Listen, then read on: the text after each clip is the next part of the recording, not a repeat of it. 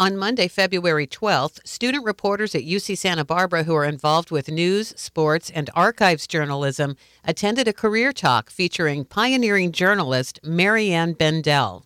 The workshop was part of a series of winter journalism events presented by KCSB-FM 91.9, the campus and community radio station at UC Santa Barbara.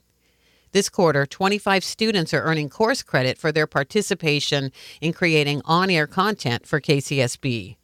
The group was very interested in listening to Marianne Bendel share stories about her career, which has taken her to all 7 continents. She's written for several well-known news organizations, including CBS, USA Today, and Entertainment Tonight. A career highlight for Marianne, she says, was spending 3 months on the MV Gondwana, the Greenpeace ship in Antarctica. As an interviewer for USA Today, Marianne has talked to many recognizable names and world leaders, including the Dalai Lama, Dr. Jonas Salk, Lucille Ball, presidents of El Salvador and Finland, and Benjamin Netanyahu twice. Here's Marianne's story. I went to Marquette University, which is a Jesuit school in Milwaukee, Wisconsin. I majored in radio and TV and film, and I got a Bachelor of Science degree in speech. They call me a pioneer woman journalist, and I think I am because I got an award from Marquette for being one. I like to refer to myself privately as a Neanderthal because there were no women working in news when I started doing it. My first job was an interesting one, though. I just lucked into it between my junior and senior year of college. I worked for a radio station in Wausau, Wisconsin. That's where I'm from. And it was owned by a congressman named Congressman Okonski. And it was a radio station that sunrise to sunset, there was me and an engineer, and that was it, nothing else. There was no computers, it was back when the engineers did everything, and I announced everything, and that was it. And then I also worked for a TV station in that same little town, doing as the floor director that same summer. So I learned a lot. So I thought, yay, I can go right into television. Wrong. They weren't hiring women at all. So after the first real job I got was in the early 60s. I got with CBS KNX Radio in Los Angeles, and I was able to produce a radio news talk show.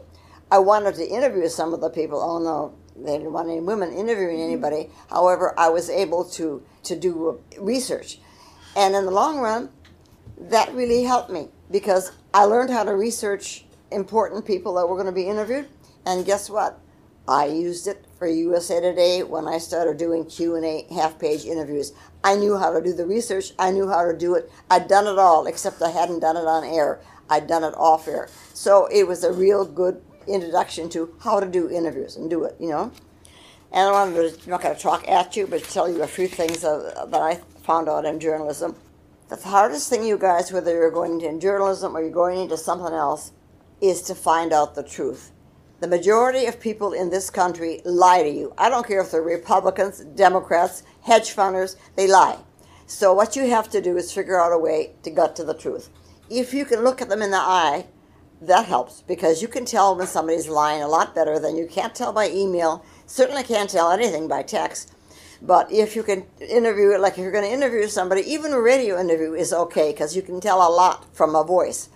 But as you know, anyway, if you can interview somebody in person, which I managed to do with most of the interviews that I did, that would really help.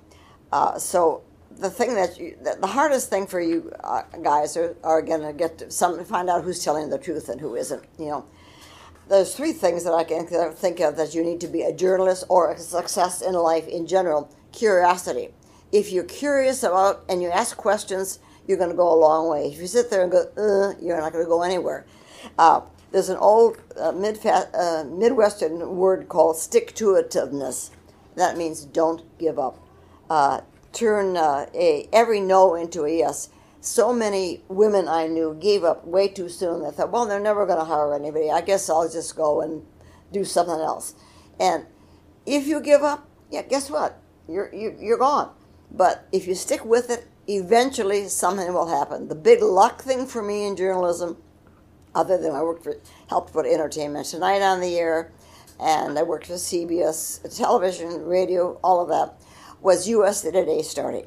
I got a chance to do, and I'll pass these around that you can look at, a half-page Q&A interview. And the reason I got to do those is the guy that Al Newhart, who started the paper, said one half of the people I hire are going to be minorities and women.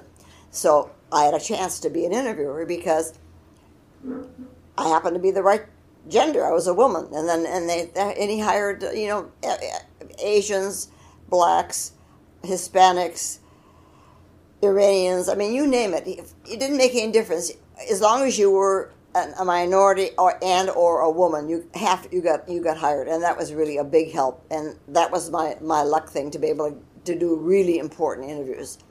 Two things I wanted to talk about. Two things that I did. One was I went to Chernobyl 5 years after the accident. Chernobyl was a nuclear accident. You guys probably know about that. In Belarus, I flew to Kyiv and then went into Belarus, into Gomel. I was there for a week, and it was still radioactive as heck. I mean, the Geiger counter went off the chart on my feet. And I said, I guess I'm going to have to take these shoes off, like a fool, not realizing it was also going into my body. And Dr. Gale, who also did a lot of work with the people who had gotten ready, he said, well, you're going to be okay for about 30 years. If you don't get it in 30 years, you're probably not going to get cancer from radiation. Well, it was 32 years ago. I didn't get cancer from the radiation. I guess it's okay. But it was really bad, And it was really an interesting thing to see, though. The Russians just didn't let anybody know that something bad had happened. So the little kids were playing in the dirt and stuff, and it was all radioactive. All of a sudden, one day they decided, okay, we're going to get the kids all out of them. Load them all up, got them out of there. So I was able to look just in windows. You couldn't go in the houses. You could look in the window and see breakfast on the table. You could see coloring books, workbooks from kids in school. But the thing that really made the biggest impression on me was the way things looked, vegetables and stuff. A carrot was this big. A turnip was this big. Mushrooms were huge. Everything was giant because the radiation had grown everything huge. And some people had gone back there. They were maybe 75 years old to live. They said, we're going back here, even though they told us we can't. The Russians didn't kill us. The Germans didn't kill us. What's a little radiation? I mean, you're 75 years old. You might look at it like that. And they did, and I don't know how long they lived, but they moved back into their houses, and they were growing these giant, not realizing that was going to happen with the vegetables and stuff. So anyway, that was, you had any questions on Gomel at all? Or radiation, covering that story?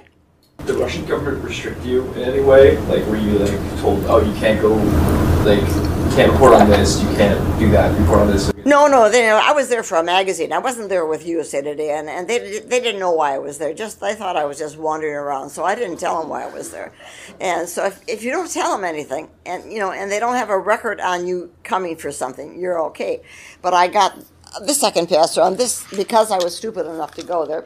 I got the key to the city of Gomel, and they don't do very many of this. It was like 1142 is when they did it. All wood, and I'm very proud of that. It's interesting. I don't know anybody else who's got that, but then I also don't know anybody else who went and spent a week in Gomel either. Now they have tours there. You can spend money and take a tour there. I mean... Well, what point of your career were you at when you went? So what was the year? What was that? 91 or 2. I was at it with USA Today. Okay. They might have known it if they had checked. They check every journalist, but I wasn't going there as a journalist. I said I'm here to write some stuff. That's all I said. So freelance? Freelance, yeah. Okay. But I had a magazine assignment from a magazine, but I didn't tell them that. I just said I'm here to write some stuff, and they thought, well, they didn't believe it, So anyway, I was able to talk to people through an interpreter. None of them could speak English, and the worst part was getting there because Aeroflot flew all over that area, and the planes would run out of gas all the time. people would be playing cards in the aisles, and the tables would be going back and forth down the aisles. Nothing was glued down. There were no seat belts. It was really awful when I got there. Airplane, yeah. They were crashing domestically all the time because they'd run out of gas, and there was no rules. And I wanted, in the worst way, to go to Siberia, but I wasn't able to go because all the domestic airlines were closed because they were trying to throw Yeltsin out. And so I was able to cover that for USA Today. It just happened to be there when I was doing this other story. And they were trying to throw him out, but they didn't close the international airport, but they closed the domestic airports. At that point, I was so nervous. There was a film crew behind me from NBC, and I said, "Oh, what have you guys been here for?" I had lost it by then. And they said, "Where have you been lately, lady?" "We've been covering the coup." I said, "Oh, just..." And then I got on a British Airways flight, and they said, "Welcome to Britain," and I broke into tears and started crying. I didn't cry up till that point, but I mean, if you are on an international airline, and even though it's in a place like Russia, they can't touch you, and they can't touch the airline because it was now British territory. So anyway, that was that. And then the other thing was Antarctica. And I've got all kinds of stuff, things on Antarctica that you can look at. I was lucky enough to be able to go there for 3 months. They asked me if I wanted to go. I got to go to do things for USA Today, Gannett News Service, and the London Times. One other reporter who was along was from the London Observer, and just 2 reporters that were invited along. The rest were just Greenpeace people. And it was something that you can't imagine because nobody gets to go down there. Every once in a while they invite a few reporters to McMurdo, which is the Navy station, but you go with what they call a minder. You don't go anywhere unless you got a Navy person with you. I was on the Greenpeace ship, so nobody was watching anything I did, and we went to all the bases in Antarctica. They were doing the first environmental protests on the continent of Antarctica, and it was unbelievable to go to all these places. I would write about everything they were doing, and then this was before they had anything except you called on the phone. I would have $600 phone call bills back to USA Today, which of course they paid for, and I would fax things back. There was no internet or anything, and it's very difficult to live with your source. Greenpeace thought I should write nice things about them. I wrote what I saw.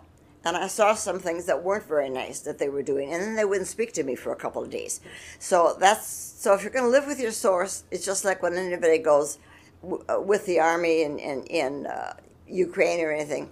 You never know whether they're going to invite you back if you don't write what they would like you to write. But I've never asked Greenpeace to come back, but I don't think they would ask me back because I did not write. But I just wrote what I saw. They were doing things like laying under bulldozers, and the bulldozer would stop right before they hit them. And there was no doctor on board the ship. And I said, "Where's the doctor?" And they said they didn't pass the psych test. And because everybody had a psych test except me. I didn't have one because they said, I'm not. What do you mean? I'm not crazy. I'm just a little bit nuts to be here. But the 2 journalists did not have to have a psych test.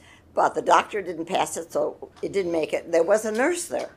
So I said to the nurse, "What if I had something like appendicitis?" She said, "Oh, that's simple. I could do that. They just fax down to me the directions on how to do the operation, and I would do it." And I thought, "Oh, that's wonderful." Luckily, nobody had appendicitis, but that's what they would have done, So it was probably the most exciting story of my life. Would I do it now? No. Oh, I'm glad I did it then? Yes. And I would do it over again if I were the age I was when I went there. It was really, really... You have any questions about Antarctica? What year was that? 1990. I had a shortwave radio, and I listened to the inaugural address of George H.W. Bush. And one of the things that happened that I was very proud of, he was meeting with the Japanese president in the White House, and he asked them why they were killing so many whales, because I had written a story the day before, telling about all the whales they were killing. It's really a horrible thing to see. They kill them with something automatic, and then they get a little things go into them, and then they haul them into a big Japanese freighter ship, and they cut them up into steaks, which are a delicacy in Japan. It was the worst thing I've probably ever seen, but they're not doing it as much now. That Greenpeace has been able to stop a lot of it, but I don't think Americans would eat whale meat, but it's pretty blubbery, but. The thing about Antarctica that I will never forget is the total silence. It was so quiet. There wasn't a sound. And there's no snow, it's just ice. So it doesn't snow. And then there was a great mountain in the background, a picture in there of a mountain. The Trans-Antarctic Mountains go across the entire continent. And there's a volcano called Erebus that keeps erupting. And it's magic to sit on this ship and look at we were there 3 weeks sitting there looking at this mountain. And they were trying to keep the Japanese from killing whales. But, and the penguins. You could sit in the middle of a penguin colony, and they would just come up and look at you curiously. They weren't afraid, because no one had ever been there to attack them. Same thing with, like, royal albatross. They would be sitting on their nests and say, you're a royal albatross. I could walk right up to you, and they wouldn't do anything, because no one had ever attacked them. So that's where I think tourism should not be allowed in Antarctica. You can go down there now and spend a hell of a lot of money, but only to the Antarctic Peninsula. The continent itself is still off limit to tourists, and I'd be out there protesting on that one. It's just no, because it's got to be one. Nobody owns Antarctica. It's belongs to everybody, and so. One of the things I just read in the paper, or I think I saw on the news the other day, is that they're going to start using drones in Antarctica to look at what's underneath the icebergs, because that's to find out what's happening with the climate, and that'll be really good. One of the things that I think that you guys will run into a lot will be artificial intelligence will be used a lot, and drones will be used instead of you talking. Like, if you notice when there was that earthquake in Malibu, they had drones up looking at everything, and it was beautiful. But they could look right away and say, all right, was there a crack here? Was there a crack there? You couldn't do that before. So drones are really a big help, for the environment as well as what they're using them for in war. The Super Bowl, using the camera work was so great. I don't know if you noticed, there were drones right above those guys, all doing the camera work, which is so much better. Super Bowl, so much better than before then, So so that's going to have a lot to do with your work in general, certainly journalism. So how quickly were you turning around stories when you were on the Greenpeace ship? Oh, every day. Every day you were filing a story every day. Every day. And finally they said, look, unless somebody gets killed on the Greenpeace ship, don't file social. That's what they want. They want somebody run over by the bulldozer or something. I said, I can't make that up. It didn't happen. But they took a lot of chances. They'd get in these little Zodiacs and go right in front of a steaming Japanese freighter. And if that little Zodiac motor had stopped, we would have gone right over him. But they did that to get pictures, and they had the pictures which were sent back to the U.S. I mean, they are really, I guess, sort of silly in some ways, but also very brave in a lot of ways. I mean, they're committed to working with Greenpeace. They don't get paid anything. They just get the food on the ship and whatever. Drink a lot. There's a lot of drinking goes on. Captain Blood and some other thing. Not regular wine, just rum mostly and stuff like that, scotch. But there were 4 women on the ship and 26 men. The 4 women were, one was a helicopter pilot from Switzerland, one was a Japanese Greenpeacer, and then there was me and a woman who was Syrian, who was the cook, a very good cook. And so that was it. So it was pretty, but they were very nice, the guys were. Nobody made any passes at anybody or anything like that. Well, there was no place to do anything anyway. My God, I was in a cabin with 3 other women. There wasn't any privacy, and they were all in cabins with, the only one who had any privacy was the captain. He had his own place, but other than that, everybody was, with other people. But how bright was How bright was the ice, the reflection on the ice? Very bright, yeah. And you think it's all white. It's depending upon how the sun hits it. It's shades of pink and blue and green and everything. You needed sunglasses to be out looking at them.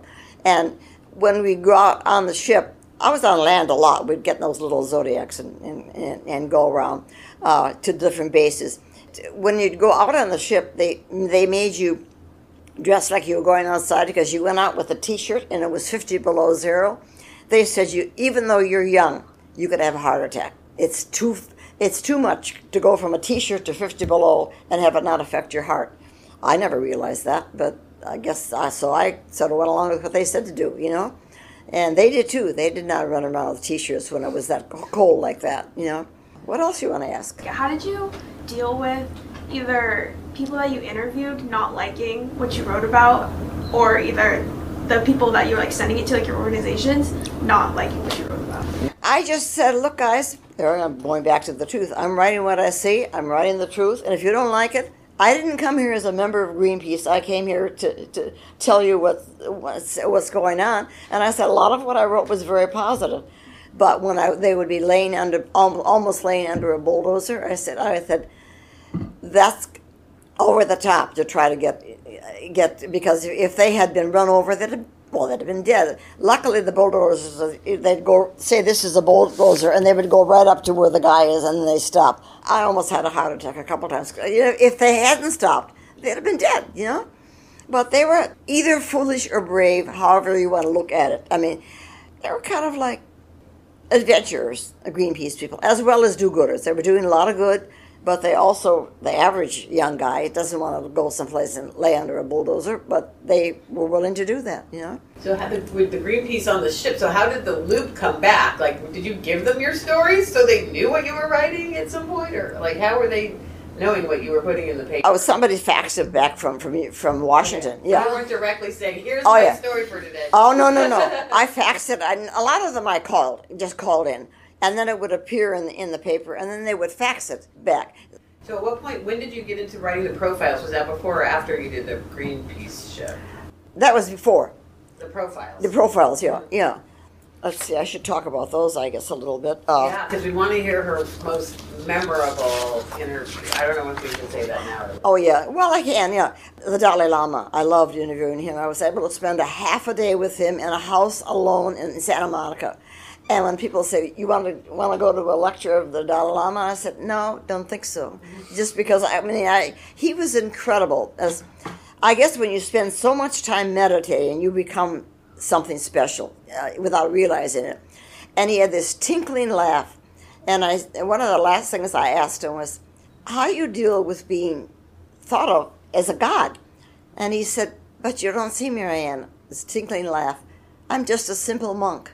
And that's the way he answered that question. He's always thought of himself as a simple monk. He's not, my God, he's, an incredible man. But he's managed to play both sides. The Chinese would love to have him dead. They can't kill him. He has guards and all of that, but they better not, and so they haven't. But he's already picked the one that's going to come after him. Nobody knows. A lot of people think it might be a woman, it might be a girl. But she's already in training, I think it's somebody, pretty sure they're saying it's somebody that's in the United States. So I'd be interested, when he dies, then it'll be announced, and right now, I guess he's probably the only one that knows, because he's the one who picked the person, and probably a small child, and obviously a small child. Yeah, he was great. And Jimmy Stewart, you all know who he is, right? It's a Wonderful Life, the Christmas story. One of the most incredible men I've ever met. I interviewed him in his house. He had a house, like an East Coast house, a colonial house in Beverly Hills. It wasn't a Beverly Hills mansion. It was just a house. And he had a couple of golden retrievers. And I sat and talked to him about life in general and movies and stuff. And he's never thought of himself as a star. He was a pilot. He was a general in the Air Force, in the Army Air Force, and married to a wonderful woman. Married once to this woman who had twins, and one of the twins was killed in Vietnam. They both went to Vietnam, and they were both. One of them was killed. He was in World War II, And I'm going to put a book together of some of my interviews, and one of the emphasis is going to be, hey guys, patriotism still is not dead. It was there when he did It's a Wonderful Life, and he believed in patriotism and believed in America and stuff. And I said, there still are people that believe in America. And I mean, I'm reading a book right now by Joe McCarthy, where Trump learned everything from him. He's a senator in Wisconsin, where I'm from. And he was horrible. He lasted 5 years, and then finally it all fell apart. The reason it all fell apart was he was a total alcoholic. If he had not been an alcoholic, it might have lasted longer. But if you look at American history, a lot of these people fall apart eventually. They're gone. I don't know if that's going to happen now, but you can hope, you know. What about, okay, so you mentioned Jimmy Stewart had, golden retrievers? Golden retrievers. Can you tell a person by their dogs? Oh, yeah. People that are kind and lovely have golden retrievers. You know. Who did the not nicer ones have? One of the scariest moments of my life is, number one, I was terrified of German Shepherds. Absolutely. Because I saw my brother attacked by a couple and almost killed when I was a small child. I went to interview Jarja Gabor. She was one of the Gabor sisters. You guys are way too young to know who they are. I've heard of the name. Yeah, they were big movie stars, and they were from Hungary, and they married all kinds of rich men, and then there were three sisters, you know, and they were very gorgeous. And anyway, this one was one of the ones married Conrad Hilton of the Hilton family and all of that. She was married to a guy who called himself a German prince. He was no more a German prince than the Man on the Moon, but he said he was. And he had these tall boots that went up to his knees, and he would walk on a slate floor in the entry hall, back and forth and back and forth. I heard that slate going. But the worst part is, I interviewed her. She sat across from me about like where you are, because she didn't want me to see the work that had been done on her face, and which was considerable. However, she took both. I'm sitting here, and both German Shepherds, who are trained to be attack dogs, were sitting one here and one here on both sides of me, and they were growling. And I'm sitting here like, scared to even open my mouth, even to talk, but I did do the interview. But they'd look at me and they'd go, you know, and it was, I don't know if you've ever been around an attack dog, but I mean, all this, the guy in the hallway would have had to say is some word or whatever your word he used, and I'd have been toast, you know? But that's probably the scariest thing I did. Much more scary than going to Antarctica or Chernobyl, because that was real. That was something that could really happen to you. Jimmy Stewart was wonderful. He used these old-fashioned words, like I said, what did you think of Grace Kelly? He said, well, I was smitten by Grace Kelly. If guys would like to use a word, something that would still work with women. I'm smitten by you. They would think that was good. That was great. It means I really like you. You know, it's a great word. So just remember that, to use that word smitten. Yeah. I'm interested in your profile of Netanyahu. I was wondering if you think that he's changed significantly over time since when you interviewed him first to when he's become prime minister today. He's exactly the same. I mean, I interviewed him first when he was 36 years old, and he was really good looking. And he said, I'm going to come to LA and I'd like to take you out. And I said, yeah, you and about 18 Mossad guys. So as it turned out, he never came to LA, and because I couldn't have gone out with him. You can't go anywhere with him, you know. But anyway, he was the ambassador to the UN then, 36 years old, when I first interviewed him. And then I interviewed him back in the 90s on the same subject, on terrorism. Nothing. He hasn't changed. I could interview him now. He would probably do an interview with me now because I know him. But I wouldn't want to interview him now because by the time the interview is published, he'd maybe be gone. I mean, he's very close to having to leave, I think. But I think that his orientation, though, in fairness to him, was that he had a brother who was the only person killed in the Entebbe. When they went to rescue people in the Entebbe, he was the one who was killed. And I think he was just a young teenager then, and it solidified his hatred of people who kill. And so, no, he hasn't changed. He really truly believes that he's got to get rid of Hamas, and over how. And I don't know how he justifies all these women and children being killed. I don't think he himself even knows, but got a lot of problems in Israel right now, But no, that was a good question. Yeah, he actually does believe the same as he did when he was 36 and I was 76. Any other questions? Who was the most memorable woman? Lucille Ball, maybe? Or Lucille Ball. She was, you guys know who she is. You probably watched her things on television. She's still being read. I interviewed her when she was going to do a second television show, and she did for a while. And I started interviewing her, and she started to cry, and I thought, what did I do with Lucille Ball who's crying?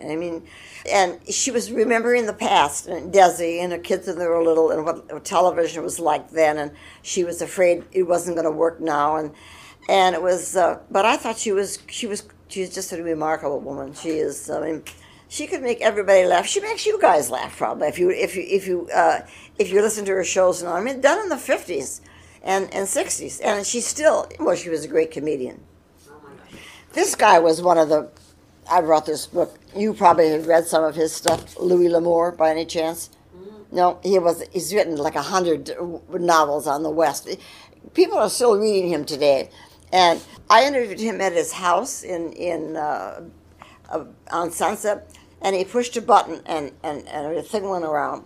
And he said, I can research any book I want to write right from my house. They went back to the 15th century books he had. He had an incredible library. Nobody knew he had it. But the reason I brought him up to you guys, that I read something recently where people were saying their grandchildren were reading Louis L'Amour. Now, maybe if you like Western stuff, maybe that's it. Because he was a Western writer, wrote about the West, a legend for a writer. Let's see, Jacques Cousteau, you may know who he is. Do you guys know who he is? He was an underwater guy. He used to have a TV show way back in the day. Way back, his son, Jean-Michel, is here in town. He lives here, You might hear Cousteau around here. Mm-hmm. Yeah, I spent 3 days with him on his ship in the Sea of Cortez. He was looking for manta rays, which were almost all gone. Fascinating man. He had a French chef on his ship. He had the best French food you'd ever want in the middle of nowhere, So he was great. David Copperfield, maybe some guys you may have heard of him. He's a magician. I interviewed him. I was sitting in a theater a theater where people perform in Texas, and talked to him, and he's a very interesting man, very cerebral. And still working, yeah. So did you only do like print stories, or did you ever do like radio or anything other? Yeah, I did some radio, and I never got a chance to do TV. And by the time I got into doing the things with the USA Today, I liked doing that so much that I never even tried to do anything else. Yeah. So when you're interviewing these people, they have a lot of experience in whatever field they're in. Do you enter the interview thinking to yourself, like, I've done enough research where I'm equal to them and I'm able to have a full conversation at their level? Or do you come in thinking I'm going to ask them as an expert and I'm coming in as a questioner? Good question. I did so much research on them. I never asked a question hardly that I didn't know the answer to. I really, really researched them, and I've had many sort of different lives, and I've lived a life that's been. I was married to somebody who was a celebrity, so I've lived that whole life. I know what it's like to be famous, to be part of somebody who is famous, and so I was not intimidated by anybody I interviewed, because I had a background of that. I think I didn't do it for USA Today, but I interviewed Clint Eastwood once, and I did him for an airline magazine. And I was sitting next to him only because one of my best friends was Marianne Rogers, who was married to Kenny, who was also a friend. And she said, Marianne, why don't you sit next to Clint so you can talk to him? So I was just talking to him about life in general. And I finally said to him, don't you sometimes want to just ride off into the sunset? And he said, Marianne, I've been doing that all my life. And he's just a really kind, wonderful man. Now, he talked to me because I was a friend of his. If I'd have been just sat, number one, I wouldn't have been able to sit down next to him. Marianne was sitting next to him, and then she got up and moved across the aisle. And it was just a short flight from Vegas to Burbank. But amazing man. So Didn't you interview him at one time too? And you're saying, aren't you asking like are you like canned Yes. answers? Like, Yeah. are you? Yeah, I interviewed him once, and he could have walked away or not. I mean, I interviewed him once, and I said, it was a movie was coming. I said, Clint, are you on autopilot right now? Could we get off autopilot and just talk? And he laughed, and he said, okay. He could have walked away because I was, and no matter what I asked him, he would turn back to something about the latest movie, which is what all anybody wants to talk to him about anyway, usually. So, yeah. Kind of going off of that question, did it take you like a long time to kind of get to that capability of walking in with like sort of a confidence and like an ability to be like sure of yourself? Were you like that from the start? I was born with that. Okay. Yeah. When I was 9 years old, I wanted to be a journalist, and I sit with a geography book, and I'd say, "Where am I going to go today?" And I'd point, and it'd be someplace in Europe. One time it was Antarctica. I said, "No, I'm going there." No idea how I'd ever get to go there. But I was 9 when I decided I wanted to be a journalist. I had a family that was very supportive of me. In an era where women just got married and had kids, my dad used to say, "You can be anybody you want." Fathers never said that to their daughters back then. But no, I was born was pretty confident, yeah. What are the tips that you use to build rapport with your interviewers? Pardon? The Tips for building rapport. When you're in interviews. Just smile. It helps. Smile and just talk like we're having a conversation like now. Just try to have a conversation, not a formal kind of interview. The setting that you have helps. If it could be in their house, that would be great. Even in a hotel room or office or something. I interviewed Chuck Yeager in the airport on his way to get the Medal of Freedom from Reagan.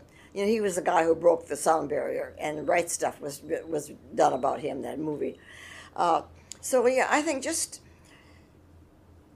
it's something that becomes a part of you. At first, maybe when you're starting out, that's why that radio station is so great. You can experiment with stuff, and nobody knows if you maybe made a mistake that isn't. They're going to know if you make a mistake on NBC, but you can make a mistake at a college radio station, and nobody cares, right? I mean, that's what you're here for. And we're pre-recorded too, so yeah. we could always edit that Yeah, out or, yeah. re-ask the question. Sure, re-ask the question, yeah. Yeah. So I'm interested in some of the questions you asked, and specifically like the level of complexity at which you ask them. So do you go into an interview with like very high level complexity and kind of simpler questions, or what's the balance you take? Well, what I do is the most important thing is to listen. If you listen to the answer to the question, many times you will ask a totally different question next. You'll go off into a different tangent. So that's what I would do. I would ask I would listen, and then I would ask a question, and nobody ever walked out on me or wouldn't talk to me. Yeah. So would you, when going into an interview, would you usually, was it dependent on the person, or would you always kind of come at it from a normal conversation, and then kind of from there decide how to what questions to ask and the complexity levels? It was just an innate thing. I can't. It's pretty hard to tell you how to do an interview. It's just like saying, how do you sing? You can either sing or you can't. And in my case, it was I knew how to do an interview. Yeah. And I just, something that was innate. I did things that helped. When I was in high school, I did a thing called extemporaneous speaking, which I won a state contest in that. That's a thing where you are given 1 hour to take a news item and make a 5-minute speech on it. And so I won a whole summer. I spent a whole summer reading Newsweek and Time for the whole summer. That prepares you for knowing how to answer questions. Anything you can do like that, anything you can do, that kind of stuff helps. So if there's anything you can do at all, like a forensics or speech making or anything, that's a big help. You had a question. I was going to ask, sometimes when I'm interviewing people, especially if it's a public figure, or I'm talking to them about something controversial, I want to ask the important questions, but I also don't want to upset them. So how do you toe that line? It's knowing sort of knowing what to do. I mean, like when I was doing news, I would not do the stories that were go after somebody's house and say, "How do you feel now that your child is dead?" I wouldn't do that. A lot of people will do those kind of interviews. I would not. So I would. You have to sort of play it by ear and see if it's something that's going to really upset them. Try to figure out maybe a different way of asking it or a softer way, but you just have to kind of look at them. You know, if there again, if you're interviewing them in person, if you're interviewing by telephone or something, you can tell from the timbre or the voice if they're getting upset, you know, or whatever. What specifically kind of did you want to ask me, do you think? Like if I was interviewing like a representative and I was asking like about a policy and kind of probing. For a congressional representative, a candidate? Just probe them. I mean, that's what they're there for. Jeez. You know, you should be able to ask a question. I mean, they're running for office. They should, you know, if they walk out, you know, they won't walk out again. But they're used to getting soft questions, whether they're Republicans or Democrats today. People are scared to death to ask a question. You know, they're afraid, you know, and no, it depends on now if you're talking to somebody who's not been interviewed very much or is just like a cancer researcher, say, or something like that. Maybe you'd be a little bit, be careful how you ask the question. But no, politicians are fair game as far as I'm concerned. They just are, yeah. I was just gonna ask. Wait, it left me now. Oh. So I was going to say, so you want to be prepared, and like you were saying, like reading stuff, and I feel like for those of you covering the Middle East stuff, it's good to read it every day so you've kept up with it, so then you kind of know when you're talking to someone, you're talking about the most current thing that's going on, and then you've got the background. Because that's the thing with news that's different from writing your story, your papers, is with news you'd want to start with what's new first, then you might fill in some of the backstory. So always, you know, knowing what's in the news and how it's been going. I feel like if you're keeping up with it all along, then it's going to be easier to be asking questions. You won't be as hard. But also, like having a list of questions in advance, you've thought it through. But then listening, like you had mentioned, that you might ask a question in a different order based on the person's response. Well, also, like you could put these on your phones right now. BBC World, they have 2 minutes of news all day long. And in that 2 minutes, it's world news. You could know what the hell's going on in Israel, Palestine, whatever, who's been elected, this or that. I mean, 2 minutes, they tell you everything. You won't find that out in American news because they don't do that. The Economist is an expensive magazine, but I subscribe to that both online and also in the news a magazine. New York Times, you can get. It's probably you get it for free. As a student, we can get the Washington Post and the New York Times. Oh, get those. Oh, that's really important. I mean, very important, yeah. We also look at Al Jazeera and like other Israel news or, different world publications too. We encourage the students not to just go with the mainstream. Yeah, well, I listen to Al Jazeera every day besides Israeli things. I look at they've got a different slant on things. And the thing is that they may have a different slant, but they have so much money. They're sponsored by Qatar. And if they have to send a reporter somewhere, they just say go. They don't say, we don't have the money to send you, or we sent you last week, or whatever. They just say go. They've got unqualified amounts of money to send reporters places, So that helps, Yeah, and there's a lot of stuff you can get online, yes. Yeah, I remember. I was just going to ask, how do you think the best way of, getting your foot in the door is, I know, you mentioned, earlier, just, grit and determination, not giving up, but do you think, taking every story you can get is, a really good thing? And also, how do you think that, the changing landscape of, news and media, because now I think a lot of it is digital, and I know a lot of people are worried about, newspapers and radios dying, so how do you think that affects, what we're trying to do is, future journalism? I'd go for digital, because that's where it's going to be. I mean, they're closing, so many local papers all over the country, really good papers, have folded now because they can't make it anymore. It's all going to be artificial intelligence, and it's going to be digital. So I would just learn how to do the digital thing. That's what it's going to be, I think. don't you? It's going to Yeah. be, yeah. So these days, like if you're going to get hired at KUIT here, which they hire people right out of school, you need to be able to go, and it's multimedia journalist is the actual job title, and so you need to be able to go out and cover a story on your own, putting your, people are doing their stories with their phones even now. It's a luxury to have a cameraman, so you're out on your own kind of doing everything.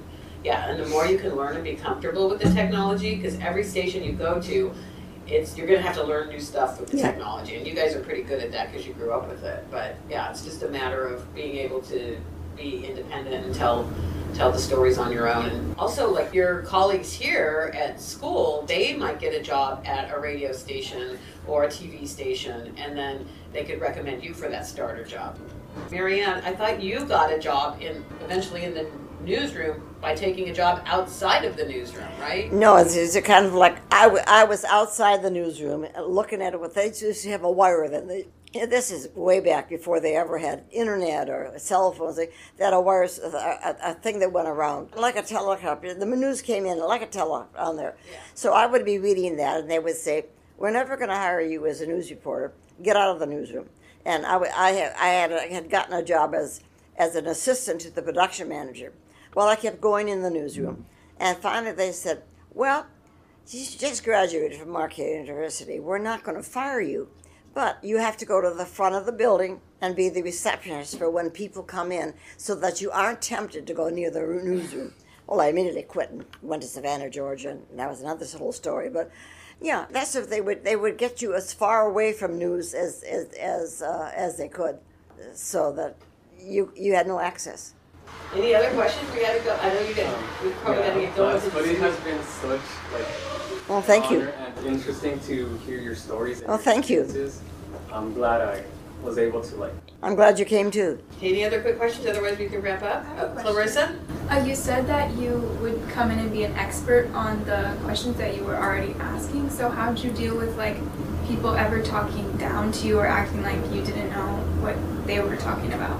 They were talking down to me? Yeah, like maybe you would ask a question that you know the answer to, and they might act like they're maybe better than you if they knew the answer. That never happened to me. Okay. No, because I knew, and they knew that I knew, and without me saying anything, yeah.